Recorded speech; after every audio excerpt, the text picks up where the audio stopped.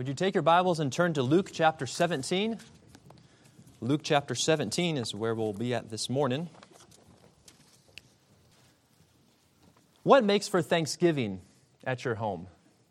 Now, I realize some of you will not be home for Thanksgiving, and I remember those days when I was in school not long ago. But what makes for Thanksgiving? You might go home and you look at the spread on the table and you say, "Mom, where's that?"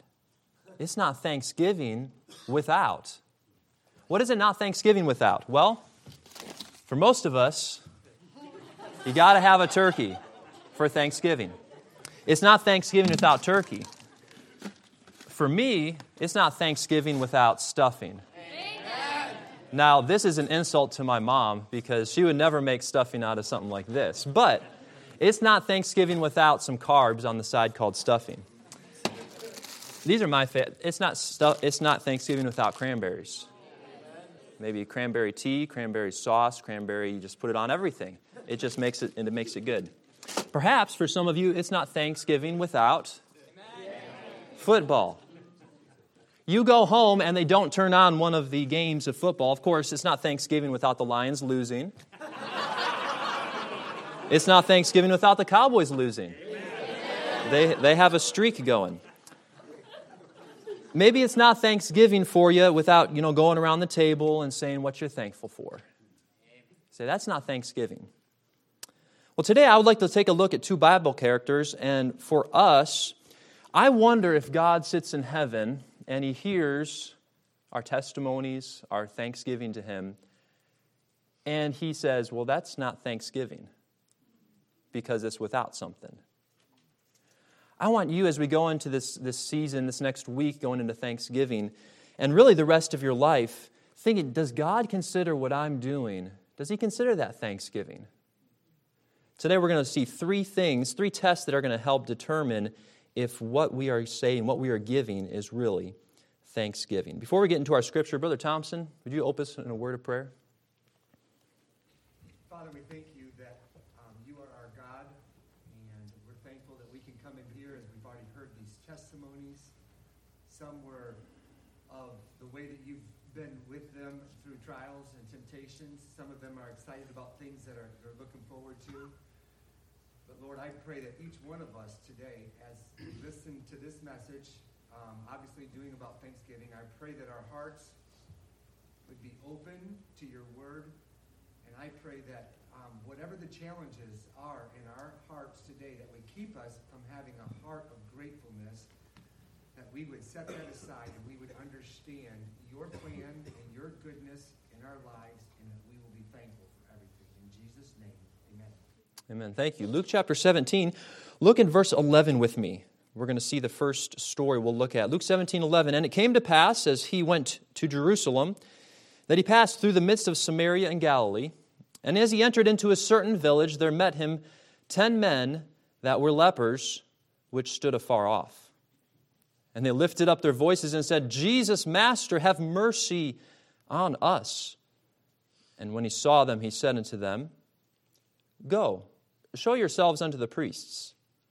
And it came to pass that as they went, they were cleansed.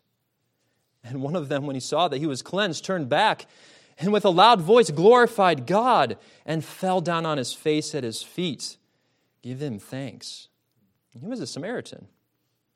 Jesus answering said, Were there not 10 cleansed? But where are the 9? There are not found that returned to give glory to God, save this stranger. And he said unto him, Arise, go thy way, thy faith hath made thee whole. The first character I'd like to look at this morning would be the 10th leper, the one that was not part of the 9. And then the other character I would like to look at is in Luke chapter 18. And look in verse 9. Luke 18, verse 9, and he spake this parable unto certain which trusted in themselves that they were righteous and despised others. 2 men went up into the temple to pray, the one a Pharisee and the other a publican. And the Pharisee stood and prayed thus with himself, God, I thank thee that I am not as other men are, extortioners, unjust, adulterers, or even as this publican. I fast twice in the week. I give tithes of all that I possess. And the publican standing afar off would not so much as would not lift up so much as his eyes unto heaven, but smote upon his breast, saying, God, be merciful to me, a sinner. I tell you, this man went down to his house justified rather than the other. For everyone that exalteth himself shall be abased, and he that humbleth himself shall be exalted. On the one hand, we have the leper, and on the other, we have the Pharisee. My first point this morning, it's not really thanksgiving without honest confession. True thanksgiving comes from hearts that confess their true condition. In chapter 17, we find lepers. They knew their condition. They were in need of help. You find them, they heard Jesus was coming through and they came out and they cried to him. They were in need of help. Leprosy had stolen from them normal. It had separated them from their families. Leprosy had squelched any thought of future. They were just waiting to die. They confessed their condition. We're unclean. There's other places you find lepers saying, unclean, unclean. And as they stood afar off, they recognized their condition, that they could not be close to Jesus. They still cried to him. They realized there's a problem. I need help. They confessed it. They also, you see a confession of their unworthiness. Let me ask you, Jesus is walking around, a popular rabbi, followed by 12 disciples and perhaps a larger crowd.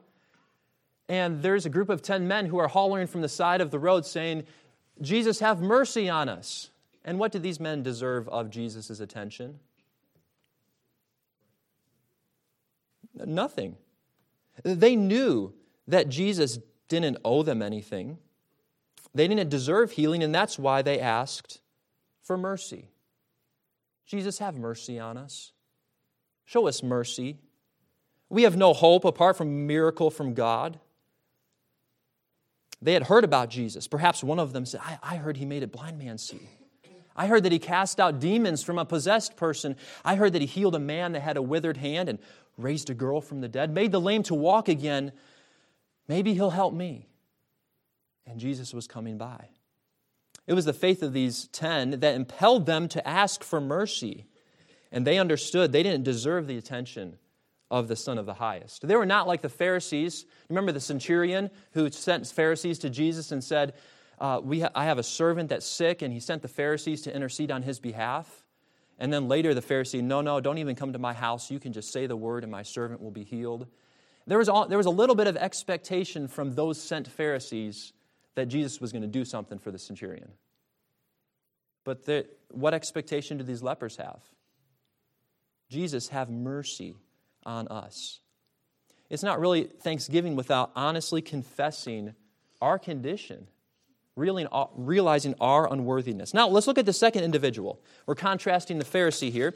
The Pharisee's blind to his true condition, and he's quite content with how he is. No mention of his own sinfulness in verse 11. God, I thank thee that I am not as other men are. And then he makes quite a list of other sinners. Here is one who offers false thanksgiving. The Pharisee sees himself as A-okay. In comparison to the publican over there, he's doing pretty well.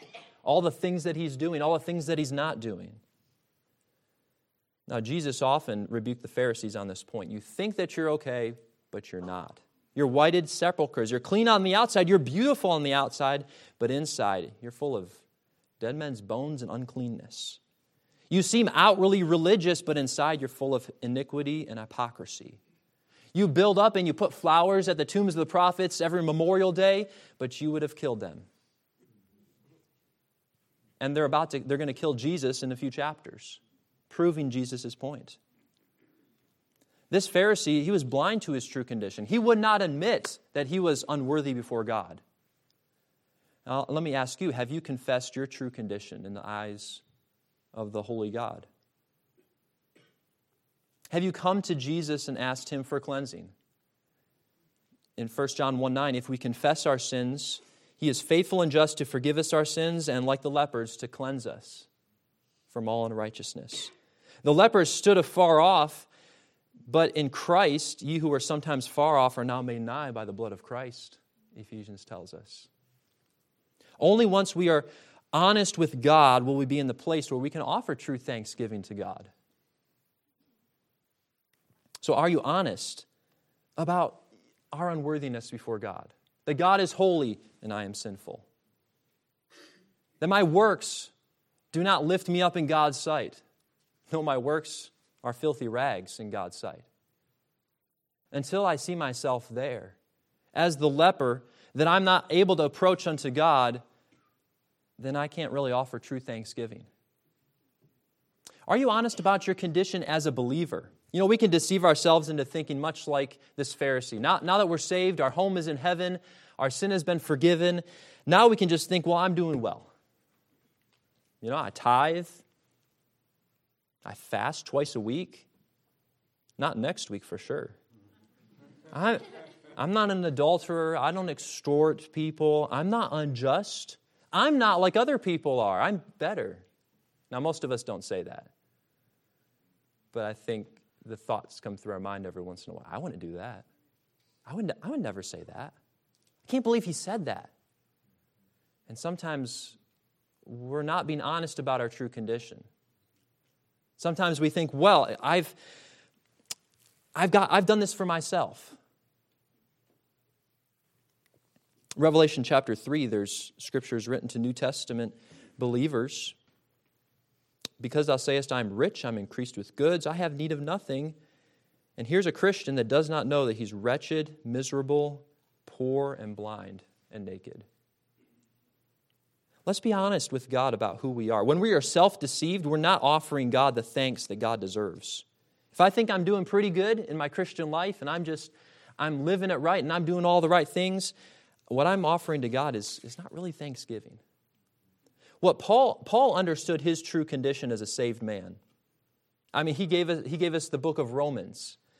In Romans 7, he reveals that even as the Apostle Paul, his sin nature fought every step that he had towards holy living. O wretched man that I am, who shall deliver me from this body of death? As he confesses his inability to have victory over his flesh through his own power, Paul turns to thank God. I thank God through Jesus Christ our Lord. I can have victory because of Jesus, not because I'm such a good person. And Paul was a pretty good person. Once he stopped killing Christians, he was a pretty good fella.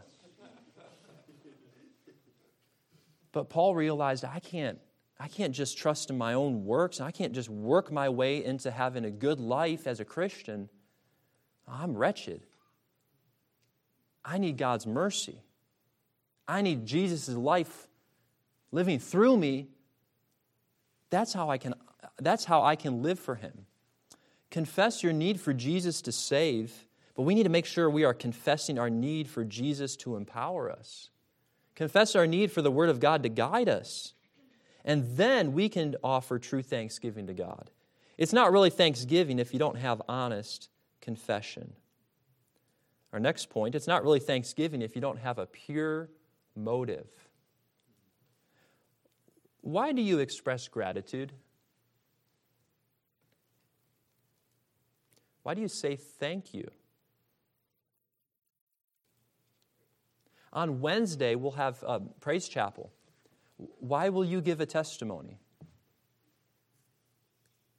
Let's make sure we have the right motive. Why did the leper express gratitude? He went out of his way to thank God. You know, he had to be last in line at the priests to be declared cleansed. Everybody else got to go off, and he took his time. He went out of his way. He took extra steps and went back to Jesus and said thank you. The leper went against the culture of the 10.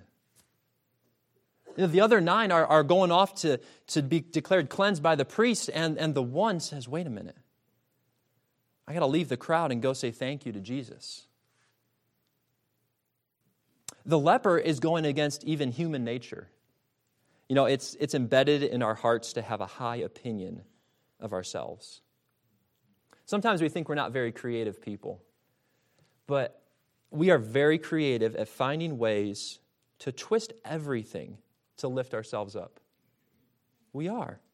Imagine what the 9 lepers are talking about as they are cleansed and they're on their way to the priest. Well, I saw him first.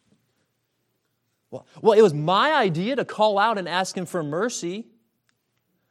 He was looking at me when he told us to go to the priests. Well, why didn't he just heal us on the spot? He made us walk all this way before we're cleansed. Or the guy in the back of the crowd says, I told you so, he would cleanse us.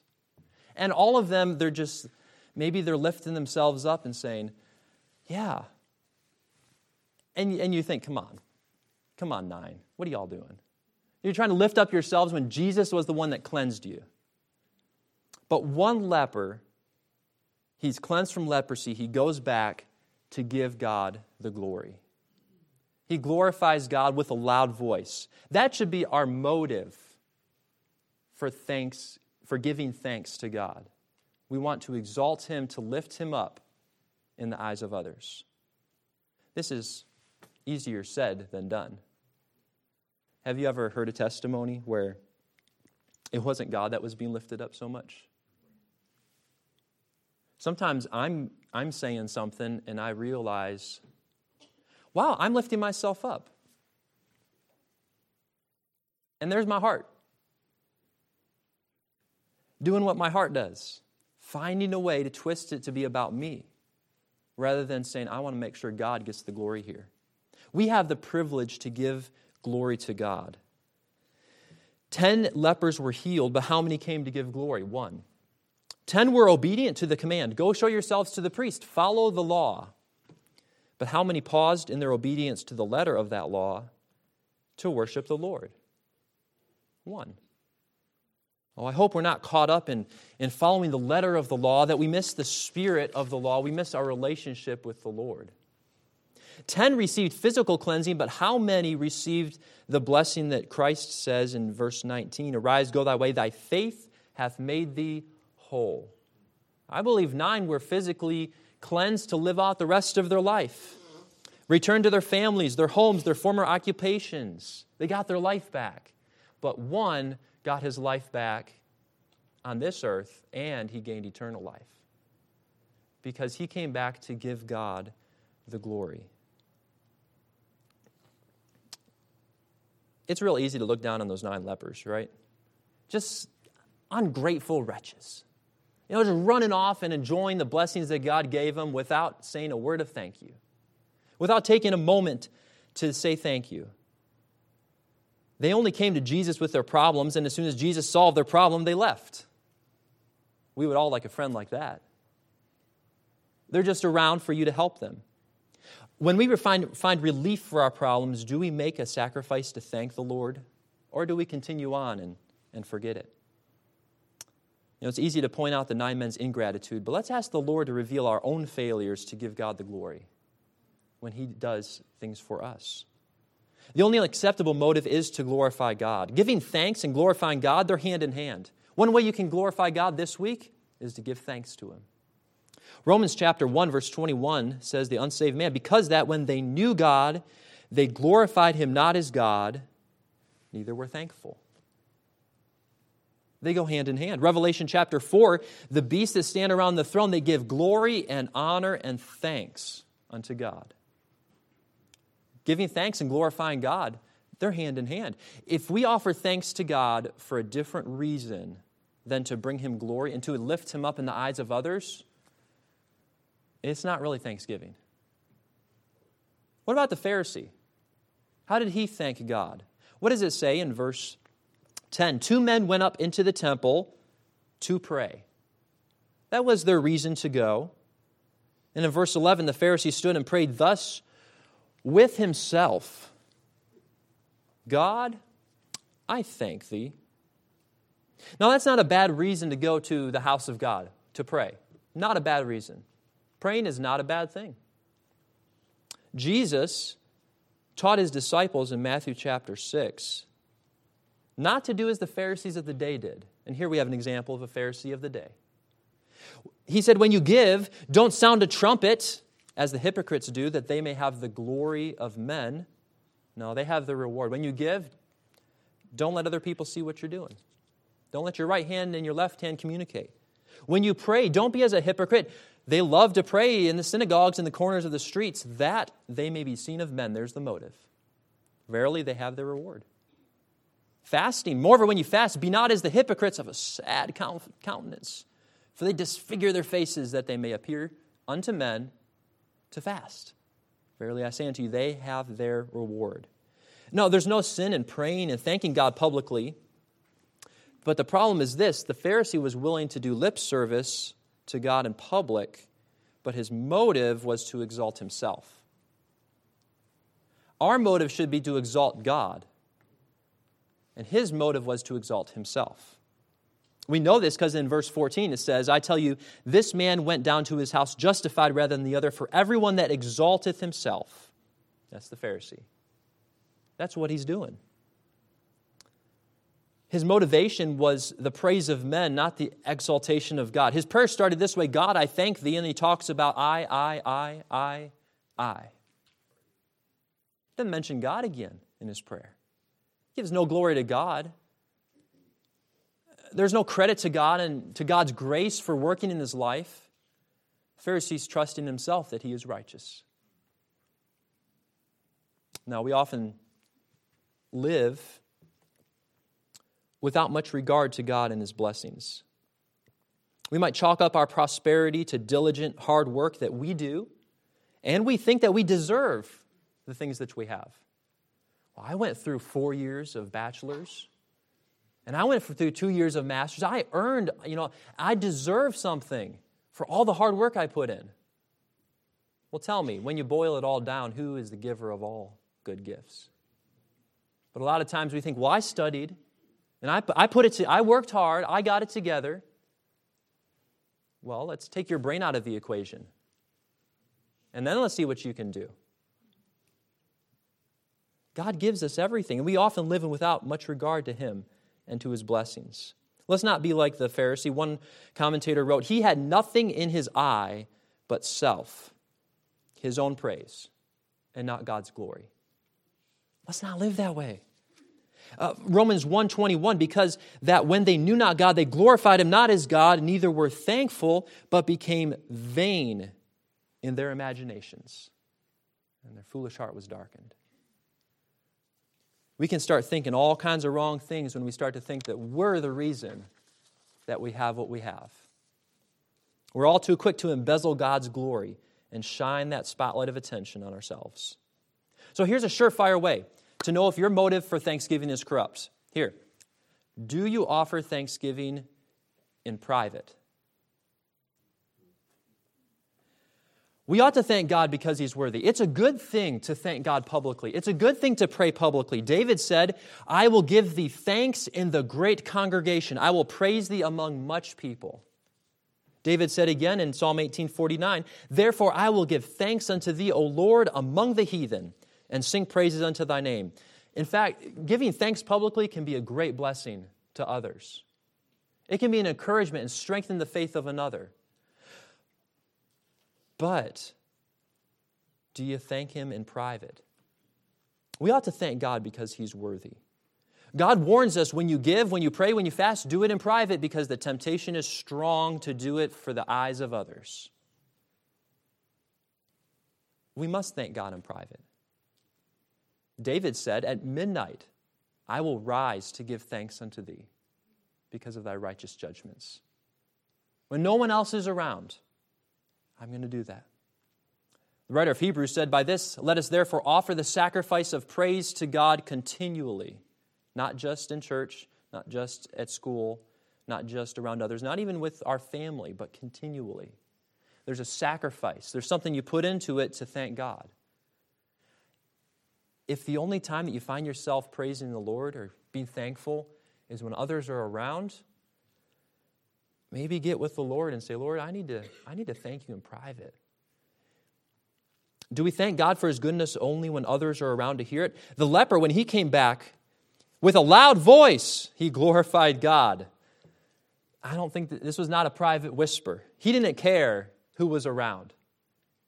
He praised the Lord. And it was public. But his motive was right.